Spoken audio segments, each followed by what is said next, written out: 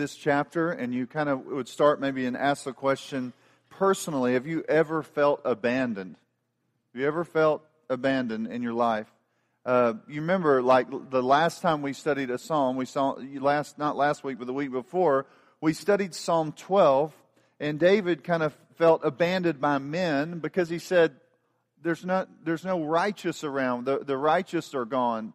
He kind of felt like the whole of society's crumbling around him, and he's sitting there saying, there are no godly people left. And so you kind of see that, and you say, he felt abandoned by men. But in Psalm 13, he feels abandoned by God. This is probably the worst place you could possibly be, to feel like that God had abandoned you. He left you. You could feel that for a number of different reasons. Sometimes you might say, I know my sin is so great, God must abandon me because my sin is so great. Or maybe you feel abandoned by God because maybe you didn't do certain things that you wish you had done with your life, and so you struggle with that. There's a lot of different reasons people feel abandoned. But I think it's important to see that's a real issue. James Boyce, I was reading his commentary this week, and he was saying like that there are a lot of people that he's counseled over the years that struggled with feeling abandoned by God. And he said, sometimes we don't even write that much about it. Like in the Christian world, a lot of people don't write a lot about that, but that is something that we face so often. Many times, like when you kind of get around groups of people, they talk about how victorious a Christian life is to be. And so they'll say like, hey, they'll talk to you about victory, but they won't talk to you about living, really dealing with the issue and the struggles of feeling abandoned. And so he talked about that. He said it was very interesting to see David, who had triumphed greatly, but at the same time has experienced great sorrow. And he's real open about that, and he's sharing with us about that. It's interesting, too. I was thinking about it this week, about the times that I've met with people and how often I meet with people, and they are struggling, and we struggle personally. All of us do. This week even, I met with a man who was dealing with walking through the last several years of his life. And as we talked about those last several years, he had been through a real trying time. And even though he didn't say, I feel abandoned by God, he indicated like the intimacy that he had once known with God, felt like he had lost that. He had lost that kind of, for some reason or another. And I think some of us may have times in our lives where you can look back and say, man, I remember those days. They're kind of like a distant memory. You remember those days when it seemed like the speed at which you were growing in the faith was astonishing. Like you couldn't believe it. Like you were just moving forward so fast. And maybe some of you are in that place right now, but just know that's not always the way it is. There are times where we're going to move forward real fast. You're going to see like things and God do things, and you're just going to say, man, this is shocking. And yet at other times you're going to come through trying times, where just as equally good for you, that are going to bring you through times where you're going to say, man, I feel like I'm all alone in this deal. God is not really moving in our lives in the way He has, and you're just kind of struggling to take one step forward. And so I think it's important to understand that. Now here's what you're going to see. David is going to show us that experience of despair, and then you're going to see him kind of move to trusting in God. So let's just look at this real quick. You can scan it. Verse 1 and 2, he shows you this feeling of abandonment. 3 and 4, he prays and he asks God questions, and he asks God really to turn his face towards him. And then verse 5 and 6, he expresses really this kind of recovered trust in God, and he sings like at the end. He's praising God. So let's look at verse 1 and 2, Psalm 13, verse 1 and 2. How long, O Lord, will you forget me forever? How long will you hide your face from me? How long must I take counsel in my soul and have sorrow in my heart all the day? How long shall my enemy be exalted over me? You see a repeated phrase. That's one of the things that I try to do when I'm studying the Bible. I'll say, do I see any repetition? Well, here you see repetition. How long? How long? How long? How long? 4 times you see this question of how long. Now, what does that tell us? That means this is a prolonged struggle for him. This is not something like, yesterday was bad. Oh, Lord, did you leave me? It's like, this is a long period of time of struggling with this thing that he's dealing with. Now, I don't like those. Like, I don't know about you, but I don't really like waiting on anything. I get frustrated if I go to my phone, my computer or my phone or something like that, and I'm going on the internet and I like search something and it doesn't come up immediately. Like, I'm ready to throw that thing on the ground and trample on it and be like, what's the problem? You know, like, and so I'm ready to like go crazy. I don't really like going to McDonald's and waiting. Like, a lot of times I'll get oatmeal. It takes a little bit longer. And I'm going, what are they doing in there? You know, this is instant oatmeal. Like, it's not supposed to. But anyway, you're kind of battling with that. I'm accustomed to getting my needs met. We live in that kind of world where it's like convenience is something that kind of rules the day. If you can't get it to me quick, then I'm like throwing a fit, right? And I may not do that like publicly, but internally I'm going like, what is the problem with these people? So here's the thing. Because of that, I think it makes it even harder for us in this area of when we're waiting on God to really struggle through that. I think certain cultures may understand that more fully, but ours, it's much more difficult because everything is so instant. David is struggling for a long period of time. He says, how long, O Lord? This is, again, he's really kind of got to that place where it's almost like he may have been walking through the desert for a long period of time, we could say, spiritually speaking. One of the things you see when he says, how long, O Lord, though, is like his dependence on God. He knows that the Lord is the Lord. Like, he is the sovereign of the universe. He is his Lord. And so he's going to him because he believes that he is the only one who can act and change history. That's a big step. That is a step of faith. Even though he's saying, how long, Lord, what's going on here? He is still going to the Lord because he knows that he is the one who is in charge, and he is the one who will change the situation that he's in. Now, he says, how long, O Lord, you'll notice here, will you forget me forever, he asks. When you feel forgotten, like I always, it always cracks me up. I don't know if I mentioned this. I may have. I thought about it not too long ago. But like when Benjamin gets in my lap a lot of times, if I'm focused on something, he'll grab, I think I mentioned this a couple weeks ago, he'll put his hands on my face and turn my face towards my face towards his face so that I'm looking him in the eyes. Why does he do that?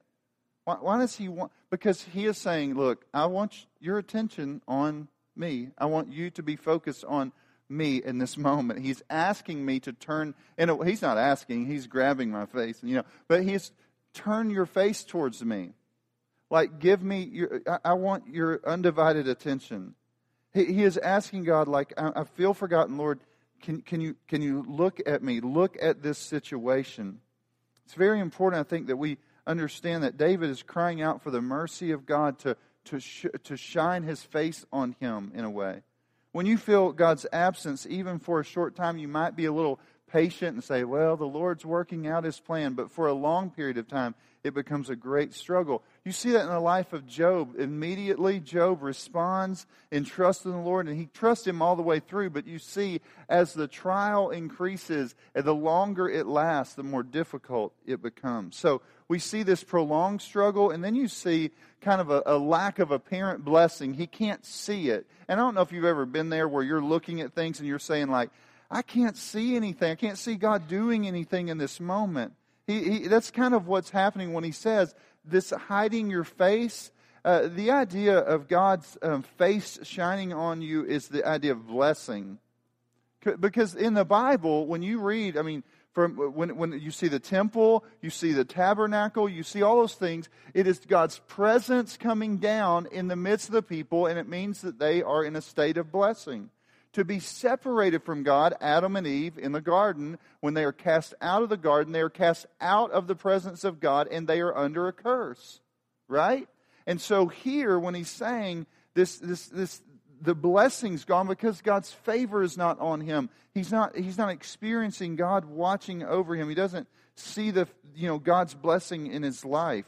It's very important to see it. Now, sometimes you could do that in marriage. You could say after you're married for a little bit of time, maybe you remember those times of joy in your marriage, and then maybe you have children and stresses come and job, and everything gets more and more and more stressful, and you might feel alienated from one another, and you say, I used to feel the Lord's like presence working in our lives, and our marriage was wonderful, and I saw that in a very real way. and now that seems to be gone. Feel like we're drifting apart. Another might be with children. You might grow up and watch your kids grow, and you're just amazed by all those things, and you're having so much fun and enjoying it, and then they get to their teenage years, and you think, Lord, what's happened to this kid? Lord, you seem to be working in the life of our family, and now it's terrorizing us. This child that you gave us is lost their mind. What's going on? And so you kind of are watching some of that go on. In work, sometimes somebody works a long time somewhere, and they may work there 20 years, and then all of a sudden, a boss leaves and a new one comes, and it's horrendous. The things that are going on there and the difficulties that someone faces. And you think, Lord, have you forgotten about me? Have you abandoned me? Have you turned away from this situation? Do you not see what's going on here? Sometimes in church life, you can work really, really hard, and I've faced that on many occasions, where you just work and you work and you work, and you think, am I going to ever see God really move in a mighty way? And sometimes you face that and you think, Lord, are you going to shine down on us and bless us tremendously and let us see? And I'll go through those times where I'm thinking, Lord, are you going to move in a mighty way? Or we just keep working really hard? We want to see you move. Even spiritually, you might feel like you get into that slump where you're you would sit down, you'd read the Word, you'd pray, you just saw God moving. You saw sin going away, and you could just seem like you could fight off sin, and then you find yourself slowly kind of struggling. So you kind of see this kind of prolonged struggle. You see God's face turning away as the idea that David has in his mind. He's not blessing me in helping me through these things. And then, as a result of that, you see these dark thoughts that come. Notice what happens in verse 2. How long must I take counsel in my soul and have sorrow in my heart all the day? He's kind of he's going down. This is not a good place that he's in. He really is at that place where it's almost like his heart, everything, he's focused so inwardly that he just keeps kind of going over and over and over his issues and problems and struggles, and he's in this kind of depressed state. It's all day long in my heart, internally, I'm in turmoil. And you may have been there. Really, seriously, people go through those times. It's a very real struggle. And here he is in this place where in this prolonged struggle, it becomes worse and worse and worse, and it's hard to address and deal with. If you've ever had ongoing health issues, this is something that kind of, sometimes that becomes all-consuming. If it lingers on, and I've been there where I felt like it's never going to go away. You're going to always feel bad every day. You're going to kind of wake up and not feel like you think that you used to feel. Anna said, the only thing that would rescue me during that time when I was going through that was hunting season. It would show up and be I have a newfound joy for life. I'm so happy. But honestly, until they got the medication right for me, I kept going through this struggle where you felt like you just couldn't feel good. And so that the prolonged struggle makes it very difficult. And you see David, again, sinking down in this kind of these uncontrolled emotions. Maybe you say, hey, I've been there. I've been there physically, and then it kind of affected my mental state. I've been there mentally, it affected my physical state. All of those things. People go through these struggles, and some people are more prone to depression. So some people kind of their whole lives is kind of like that. They battle with that. And so I just think it's important that you say, well, I'm good today. Don't beat me down. I know this. I'm good. I don't ever feel like this. I don't struggle in this way. The reality is even trying to minister to other people, or really just knowing that someday you may be in this place of despair. But even if you were ministering to someone, it's not just one of those things you go to them and say, tighten up, here's a couple of verses, call me in the morning, you'll be good. It's you can't throw that on people like that. You have to be careful as you're moving through that to help people walk through these struggles. Now, he goes on to say, how long will my enemy be exalted over me? This reminds you of Elijah, where he was... he goes and he fights the prophets of Baal, and then he goes out alone by himself, and he's I'm the only one left, and he's in this place of great sorrow. And he said, they all want to kill me still. He had just done these great things for God. Everybody knew it, that God was the reigning ruler of the universe. It was a beautiful picture, and then he's down there at the so broken, saying they're still trying to kill me. Now, what about our enemy? We have to know this too. You know, like you have an enemy. Satan is seeking, like prowls around trying to find those he can devour. He wants to discourage you.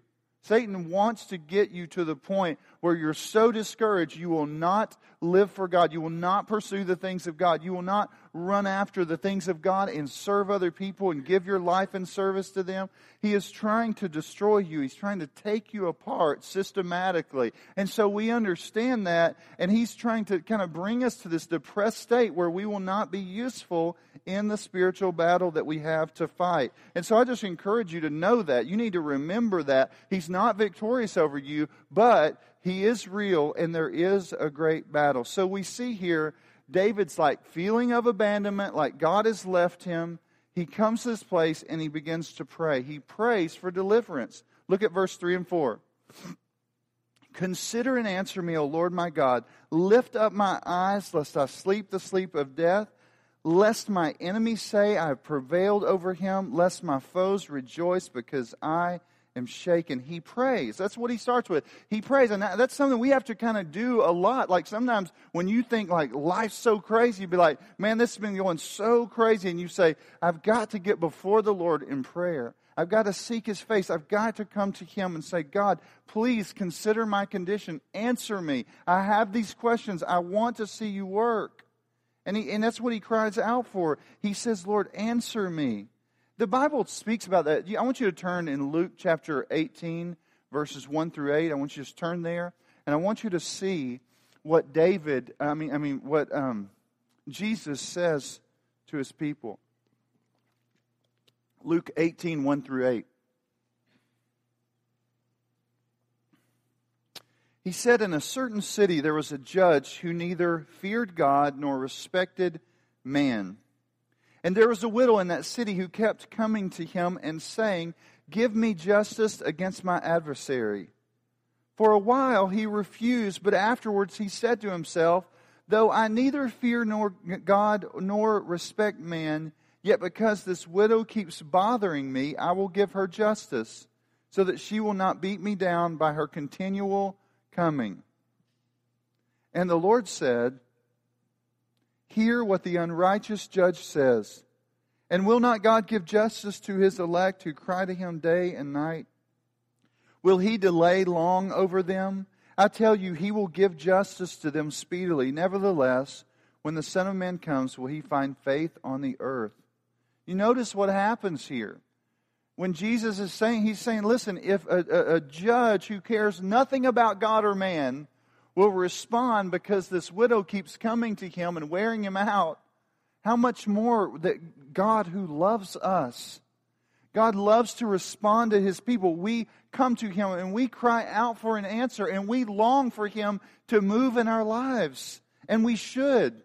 We should pray and seek the Lord's face and say, Lord, bless me in this situation. Help me in this situation. Bring me out of this dark moment. He says, look on me, answer, give light to my eyes.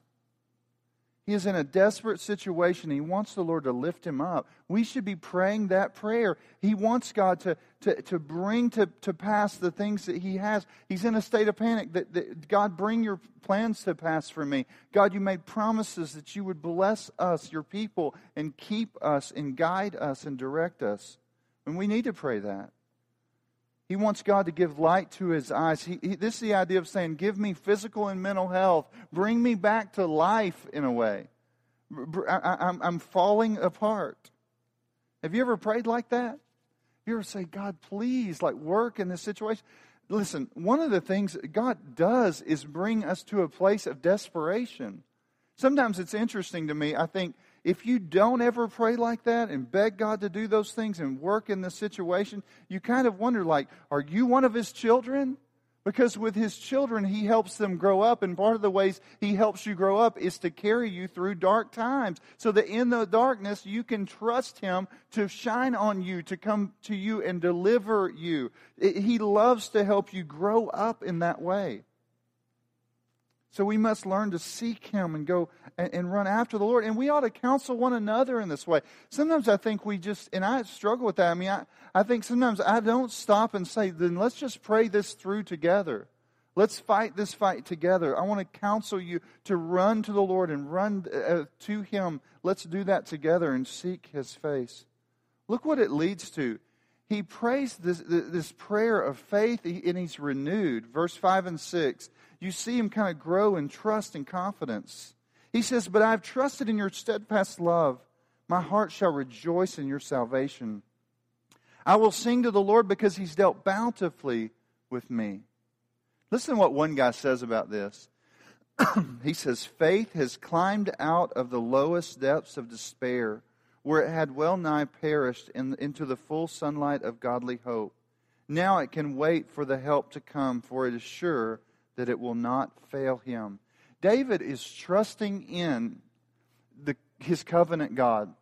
You know, sometimes we say, and honestly, like I've met people that live their whole Christian life in fear almost. It's almost like, well, am I falling out of faith and out of favor? Does God hate me now? Is it, you know, and it's almost like they're afraid that God is always, they're on the edge of losing favor with God.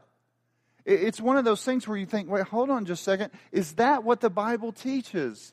Is the Bible centered on that? The Bible is actually about a covenant-keeping God who sets His covenant love upon His people, and that He keeps them when they cannot keep themselves.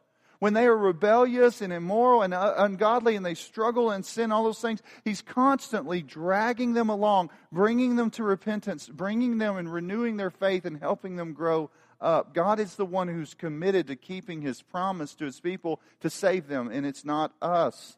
He's constantly doing that work. I want you to see this from Romans 8, verses 31 through 38.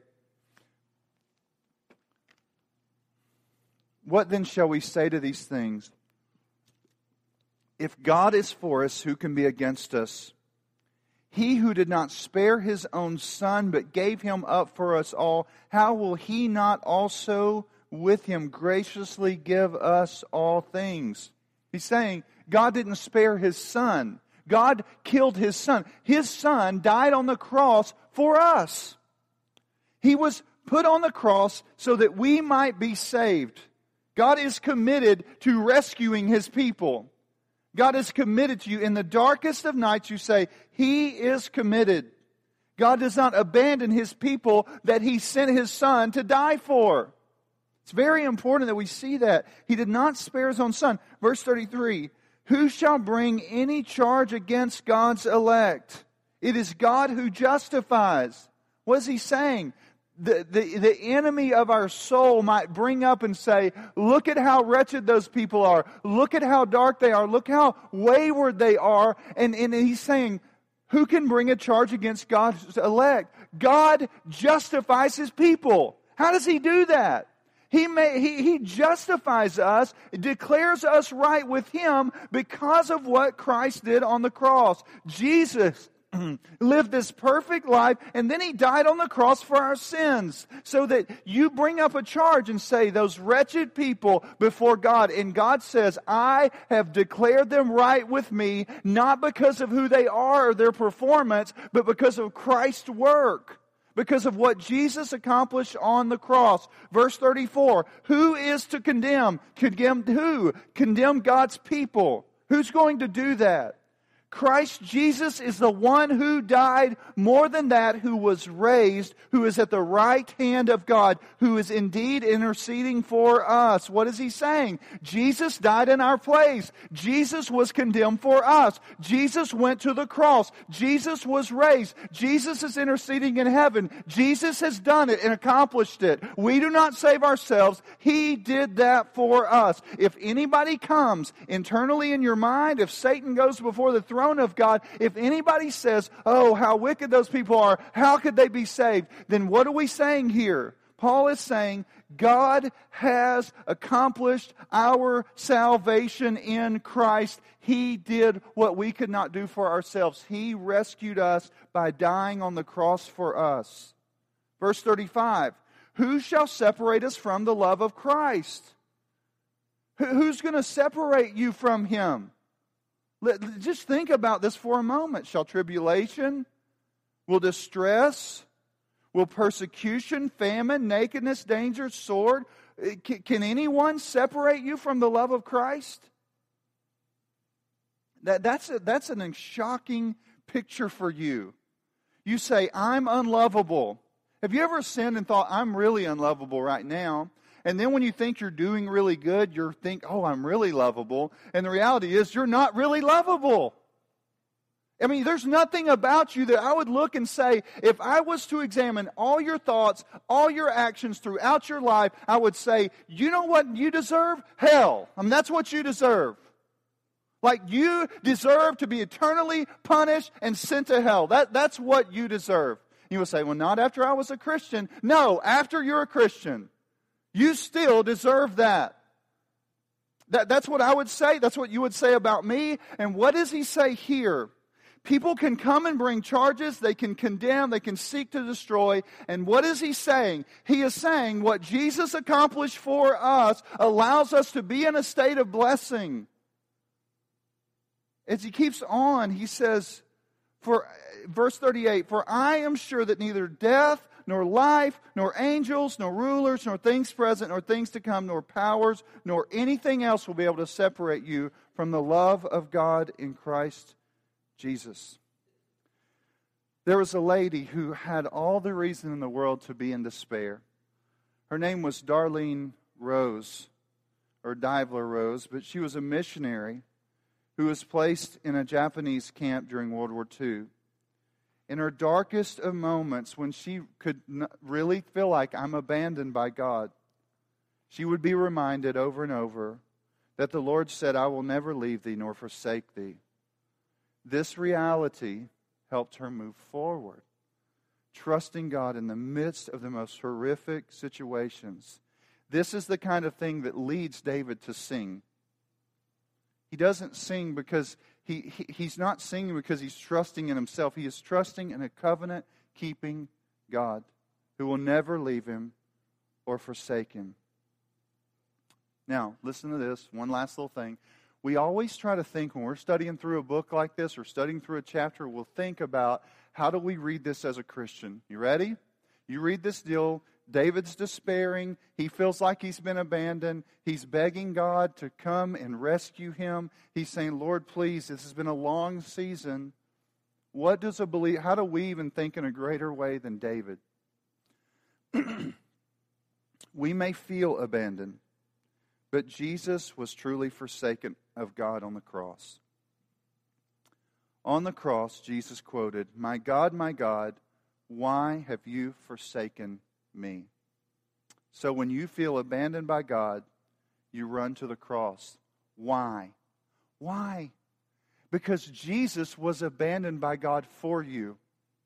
Jesus was abandoned so that you could be in a good standing, so that you would never be left, so that he hung on that cross alienated from God so that you could be reconciled to God. There's a praise song that was popular a few years ago. It went like this: I'm forgiven because he was forsaken. I'm accepted because you were condemned. I'm alive and well. Your spirit is within me because you died and rose again. Amazing love, how can it be that you, my King, would die for me? So in the darkest moment, you need to remember the cross. You have to preach the gospel to yourself. You're saying to yourself, I feel abandoned. I understand why I would be, but here's the thing. Oh no, the cross just showed up in my mind. Just for a moment, I stopped and considered Jesus was on the cross, abandoned for me, so that I could be reconciled to God, so that you could be reconciled to God, so that you could say, listen, that's my hope. Now listen, if you are not a believer here in the Lord Jesus Christ, you may be out there saying, oh, I have a God, I'll think about Him, I pray to Him, hopefully He'll save me. And I'll say, how could He?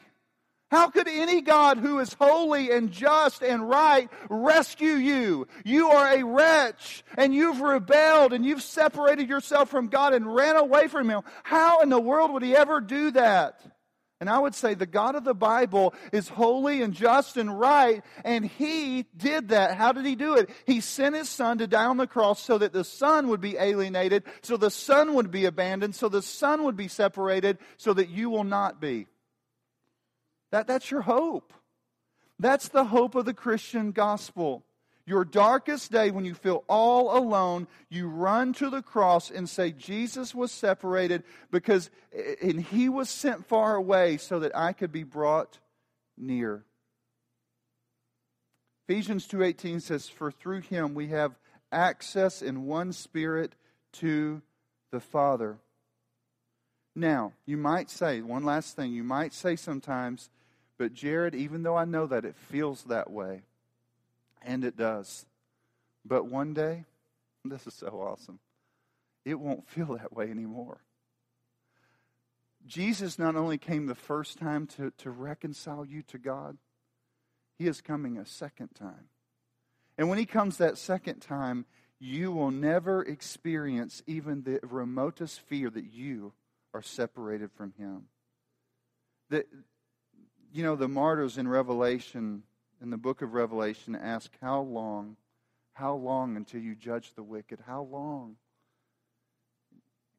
And then you hear these words at the end of Revelation. Behold, I'm coming soon. Behold, I'm coming soon. Yes, I am coming soon. To which the church replies, come, Lord Jesus. We, as the church, should say, Lord, I know you're coming soon. We welcome that day. We know that you reconciled us to the Father. We know we will fully experience that in the end. We ask you to come. Let's pray. Father, we thank you for this word. We pray that we would be transformed by it. I pray, Lord, when we feel like we're alienated or abandoned by you, that we would run to the truth, that we would hope in the promise of the gospel, that the one who was alienated has brought us near, that once we were separated, once we had no access, and now we've been brought into the very throne room of God. And we praise you for that. In Christ's name, amen. If you would stand with me at this time.